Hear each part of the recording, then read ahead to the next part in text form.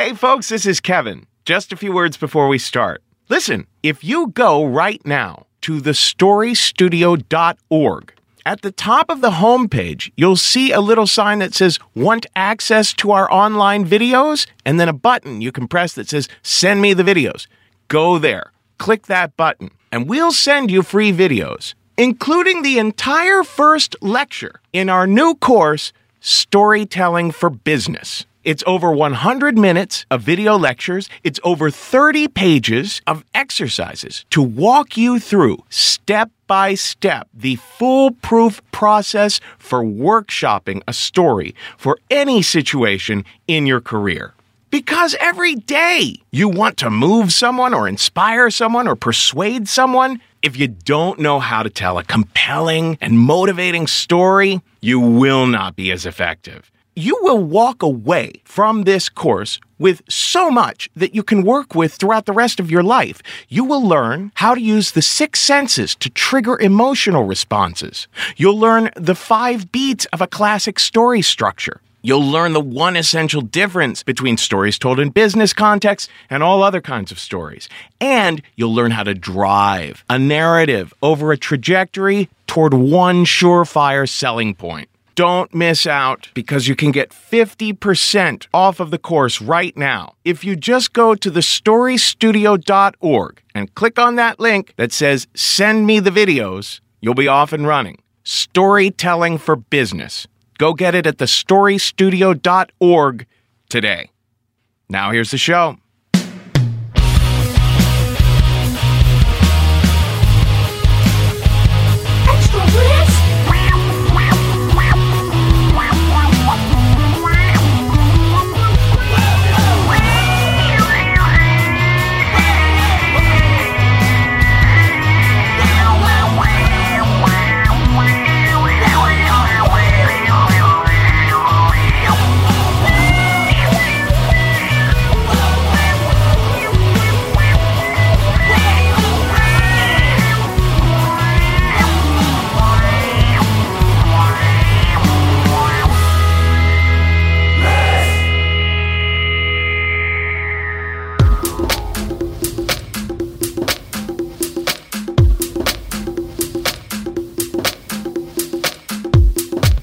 Hello, kids. This is Extra Risk, where we give you just a little bit more of the show where people tell true stories they never thought they'd dare to share. I'm Kevin Allison, and this is Moodia Dupley behind me now.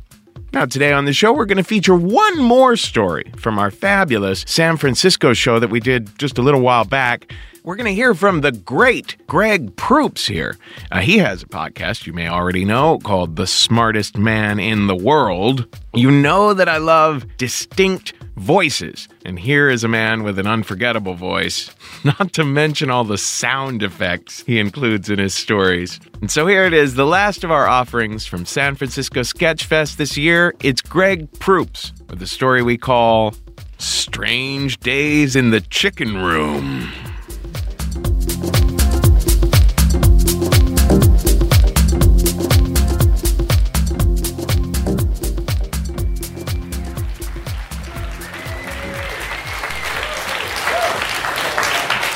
I'm from San Carlos, California, and the whitest place on the face of the earth, home of the Plain Yogurt Festival. And take out the fruit, the powerful taste is burning our tongues. We're not used to your spicy ethnic fare. So I grew up here, right, in the 70s. I'm a little older than you. And I was a teenager, and I graduated early from San Carlos High School, which isn't there anymore. I remember going to a meeting with my advisor. What do they call them there? Advisor. And the older Centurion fellow, his name was Mr. Ireland, and he looked like Burl Ives, if you remember what Burl Ives looked like. He had a white beard and little spectacles, and he said, "Mrs. Lee in Foods class says you're often high." And I said, "Well, yeah, but Mrs. Lee's an alcoholic." And because when she would pour the vanilla in the cake, she was like that and shit.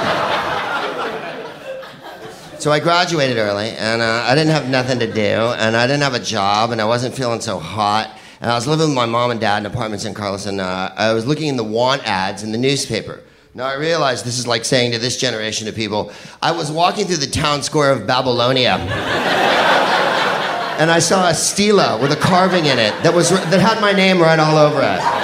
Bushel of wheat, ox head, Greg, is what it said.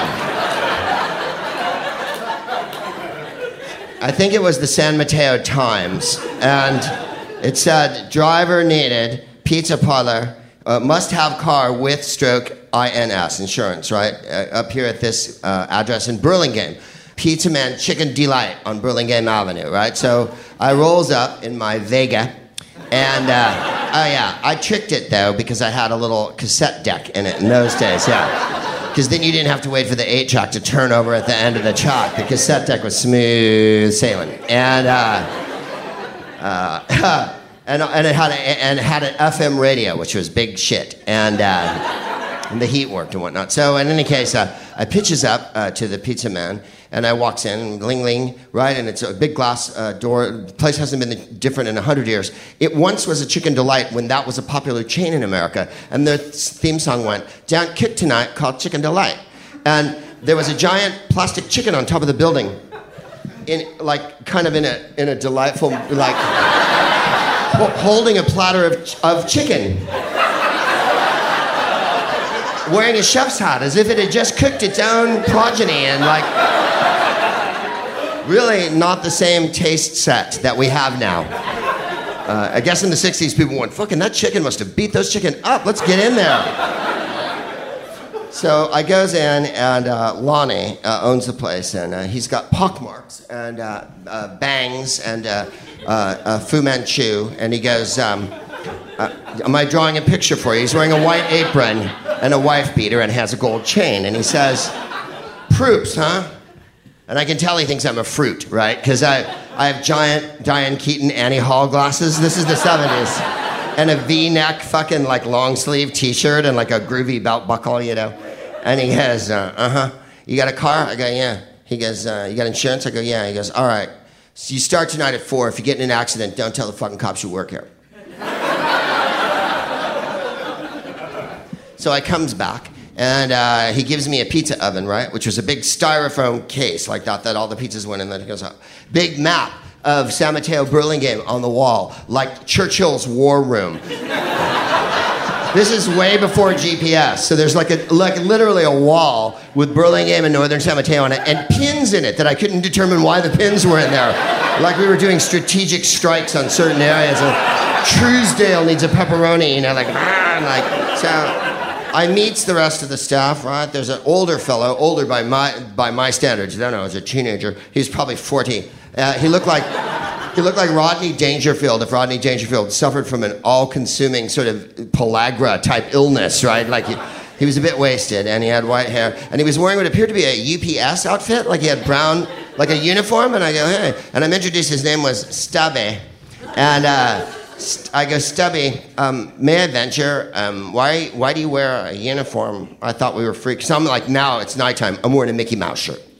And he goes, you get more respect, you get more tips.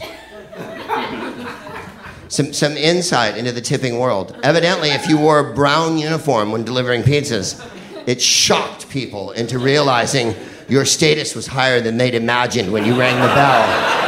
Oh my God, you're in a uniform. Why not have epaulets and a fucking like Italian policeman hat on? You know, let's go the whole. Why not do a comic opera? You know, let's just do the whole. I'm gonna wear a sword if it's gonna get me tips.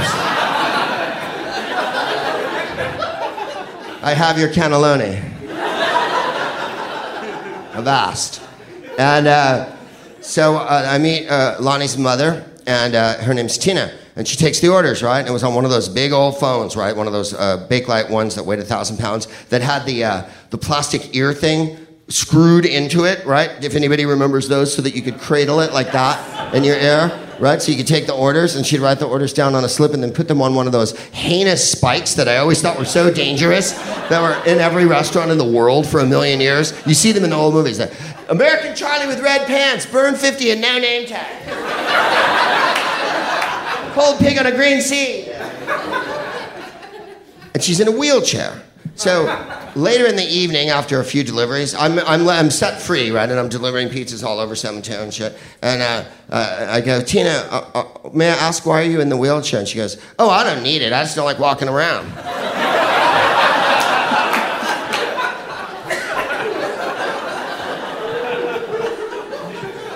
So I deliver like 30 pizzas my first night. And we adjourn at the end of the night. The doors are closed. The lock is put on. And Lonnie goes, hey, Proops, you did 30. That's pretty good, man. It was $1 a run in tips. $1. So I made $30 and probably another $10. And people used to tip in 1979 50 cents or a quarter and shit for a pizza, which I took a jaundiced view at even then. $1 or $2, that was cool. A quarter, my gum went on your fucking car. Less than a quarter, and there might have been worse. Like, I might pour a Pepsi all over your shit. And, he goes, you smoke weed? And I go, yeah, man. Because I had long hair, I loved Ian Hunter from Mott the Hoople. So I had, long golden hair and shit. I go, yeah, man. And he goes, all right, come back. So we go back in the chicken room, where the chickens are sawed and put in milk and put in bread and stuff like that. The most horrifying. I can't even describe to you. It should have been in black and white. You know what I mean? The chicken room is one of the most horrible scenes you'll ever. So, we light up a joint and he goes, I sell weed, man. I also sell crank. Well, if y'all don't know what crank is, let me hip you to the jive. Nowadays, we would call it methamphetamine. In the 70s, it was called crank, and it was quite yellow, and it smelled like the bottom of a case of cabbages. If you've ever worked in a restaurant and unloaded produce, at the bottom of a case of cabbages, there's a distinct smell. And as soon as you took a line of this crank, your eyes exploded in fury, and the back of your nasal cavity fucking just sent shockwaves all the way up into your spine. Your cerebral cortex was on mad alert, and you were just tearing ammonia the minute you snorted it because of whatever it was cut with. Because this was meth, God damn it, when America was great. You could smoke indoors, you could have sex without a condom, and you could do meth that made your head explode. That was made in a biker sink, goddammit, the way America was built in biker sinks. So I buy some weed, I buy some meth, I'm on my way home, I'm like, this is the best job I've ever had. How did I not know this job fucking existed, right? So I come in at 4 or 3:30, and I'd hear him upstairs, right? I can't make a clicking. You'd walk in, and the bell would ring, ling, ling, and you'd hear upstairs. Right? Nobody? He's chopping fucking rails of meth, right? And he's just got a huge mirror in his office upstairs, and he just, and then you hear, Proops! Because let me just also alert you to another thing. When someone takes crank every day, their personality tends to be a little ropey sometimes. They're not easygoing yoga. They can be agitated, okay? His complexion looked like as if his face had been on fire and someone put it out with a bicycle chain dipped in oil. He worked over a deep fryer all day and made pizzas and snorted as much crank as you could possibly. Fold some boxes, which was a horrible job. You had to fold the pizza boxes. So we do that. Then around 4, the pizzas started coming in. Well, there's regulars, right? A lady lived across the tracks in San Mateo, and every night I had to deliver her a box of chicken, and I'd have to go to the store and buy her a pack of Pall Malls and a quart of milk. I went to this one lady's house, and she goes, I died 2 weeks ago. I fell off a hill. And I'm like, does that mean a gratuity is out of the question? I wonder in the afterworld, do they remunerate young swains such as myself who have shown the mettle to come into your home and listen to your sad tale? 2 children would pull up about 5 o'clock every afternoon, Timmy and Eddie, on their little Stingrays. Remember Stingrays? With a little bell on them and whatnot, a red one and a purple one, and they'd chuck them in the alley. And they'd come inside and they'd put all the chicken in the milk and shit. And then Lonnie would pay them with bags of weed. And I knew you guys would go judgmental. There's no telling this story now. Because everyone thinks that, oh my God, the world's so fucked up. They got paid in weed. By the way, kids are still being paid in weed now, okay? whatever little bourgeois NPR world you're living in, I want to tell you, I'm here to tell you that kids are being paid in weed. And they loved it. They fucking loved it. So when we would convene at the end of the night, Stubby would fuck off, and me and Tina and Lonnie's sister, Lisa, who had her hair in that awesome, what do they call that dye job? Super peroxide slut? Where the roots are dark as fuck and the rest is white as can be, and the 70s awesome jeans with the little leather cross hatchings on the butt, and her boyfriend Bobby, and he was a piece of work. We would put on, he had 2 records in the back room, in the chicken room. He had a phonograph and he had a stereo. He had a stereo and he had 2 records, Rod Stewart's Footloose and Fancy Free, and James Brown's Greatest Hits on a label I've never been able to identify. It was one of those fucking $2.99 on the Fawcett label. Fawcett, where fine funk is formed. Like, I don't know what this fucking record. So it would be I Feel Good by James Brown, and we'd all stand around, smoke joints, and dance, right? The little kids, everybody, Tina, fucking dancing to James Brown. And then Lonnie goes, hey, Proops, you want some of this? And Bobby, the brother-in-law, pulls me aside and goes, if Lonnie offers you a hit, don't fucking take it. I'm like, why, man? He goes, because he smokes angel dust. He does a lot of crank and he can't really get a hit off weed, so he has to fucking, I'm like, okay, right, I'm good. Because I don't know if you ever smoked angel dust. Evidently not, because you've gone so fucking quiet and judgmental. I feel like I'm telling this story in Utah in the 40s.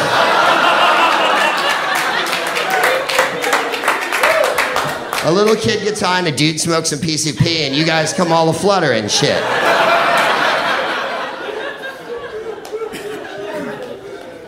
I feel good. I knew that I would. No, I can wait with them. And every once in a while, his dealer would come in, right? And that was the only time I ever saw Lonnie Brighton, because generally he was grumpy. I learned that he had been the guest of several penal institutions in the state of California, and had also been in the Marine Corps. It was undetermined whether he had finished his hitch. And he had a Marine tattoo, right? He had a Semper Fi tattoo, and several other creative tattoos that I imagine other fellows had drawn on him during his time as a guest of the state. And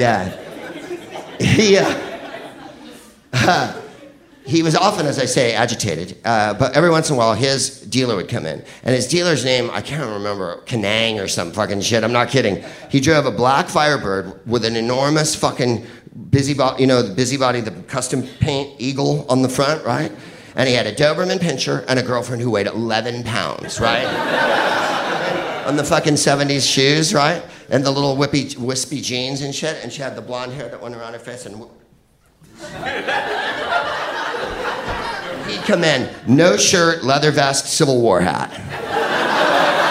Remember that look? And the Doberman, right in the shop.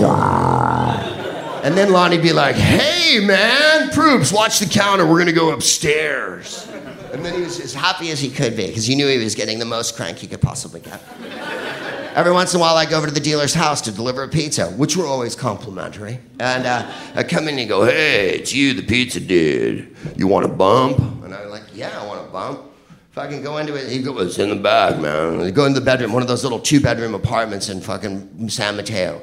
And on the Broy Hill fucking bureau, yeah, you heard me. On the Broy Hill bureau would be a rail the size of like the median of the I-5, right? Just so the Doberman, right? I'm like, whoa. He's like, he's all right. He don't bite. Ignore him. Fucking Doberman right up there. You want to hang around and get high? No, I got to go back, man. I got to go back. Fucking get in the car, light up a Cool, and fucking put on K-Soul. And I was, you and I, we've been together since the 6 was 9. That's right. Right, Rick James and shit. Eventually, We went to several concerts on a mad amount of meth. Went to one over here at the Fillmore in San Francisco, and this is the end. I went with my friend Jay Nacito. We went to see Richie Blackmore's Rainbow. Yeah. And we're parking the car, and if you recall what the Fillmore was like in the 70s, it was like, kind of like Warsaw right after the war. We're parking the car, and I get out of the car so he can park the Toyota, right? We've come up from San Carlos. Two dudes pull up in a black Cadillac, right? And they just, I'm standing in the street, drumming.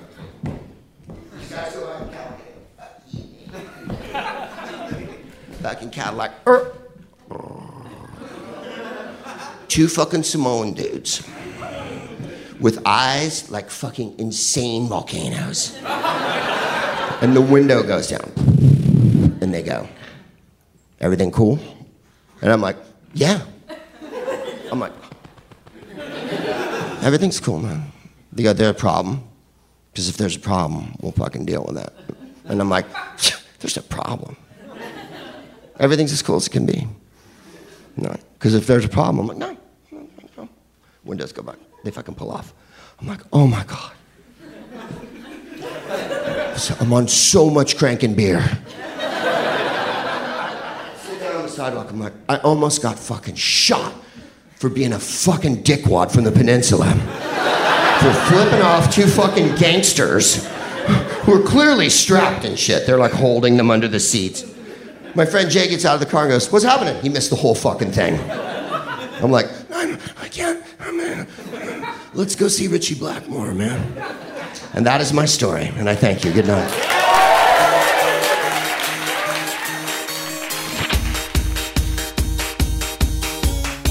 Today's Independence Day. My independence on its way. I'm independent from my life. You're independent from your wife. I'm independent from my life and point of view. I'm independent from him. I'm independent from you. They say you gotta love your neighbor. Oh, only if they knew. I'd rather donate all my blood than be nice to you. I'd rather jump from the window than say kind words to you. I'd rather see ya dead than be loving you. Oh, mama, mama, mama, mama, mama, this is true. Oh, my sweet mama, this is true.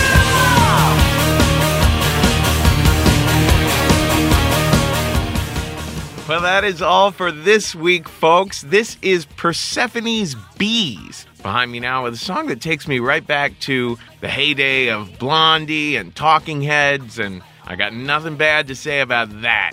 Now, Greg Proops' story there was the last of the stories from our appearance at the San Francisco Sketchfest. We've got another live episode coming soon of our appearance at the North Carolina Comedy Festival. We've been going from festival to festival and just having the best time. If you want to bring Risk to your town, write to us. Write to me at kevin@risk-show.com. Let's figure out how to get us there. Oh, and your school. We want to do more college shows. We love doing shows at colleges with the professors and the students jumping in and telling stories. Always amazing. And don't forget, you can pitch us your own stories at risk-show.com/submissions. We also welcome our fans' ideas about where we might find an investor, where we might find some help with our web programming and design, where we might find someone who knows something about entertainment law. And we're looking for a sponsor for our April 20th show in Philadelphia. We're expecting about 400 people in attendance. It's at the Free Library, and First Person Arts is helping us put the show on. Write to us at kevin@risk-show.com about any of those things. And don't miss the next Risk live shows in New York and Los Angeles on February 28th. In New York at the Pit, we will have Rob Delaney. In Los Angeles at Nerd Melt, we will have Kurt Braunohler. Just go to risk-show.com/tour to find out about our live shows. And once again, you know where to find that phenomenal Storytelling for Business video course, including 30 pages of workbook exercises. You just go to thestorystudio.org and click on the button that says Send Me the Videos. You will get 50% off at thestorystudio.org if you act now. Risk is a Maximum Fun podcast, and we are listener supported. In order to help keep us running, please go to MaximumFun.org/donate. Folks, today's the day. Take a risk.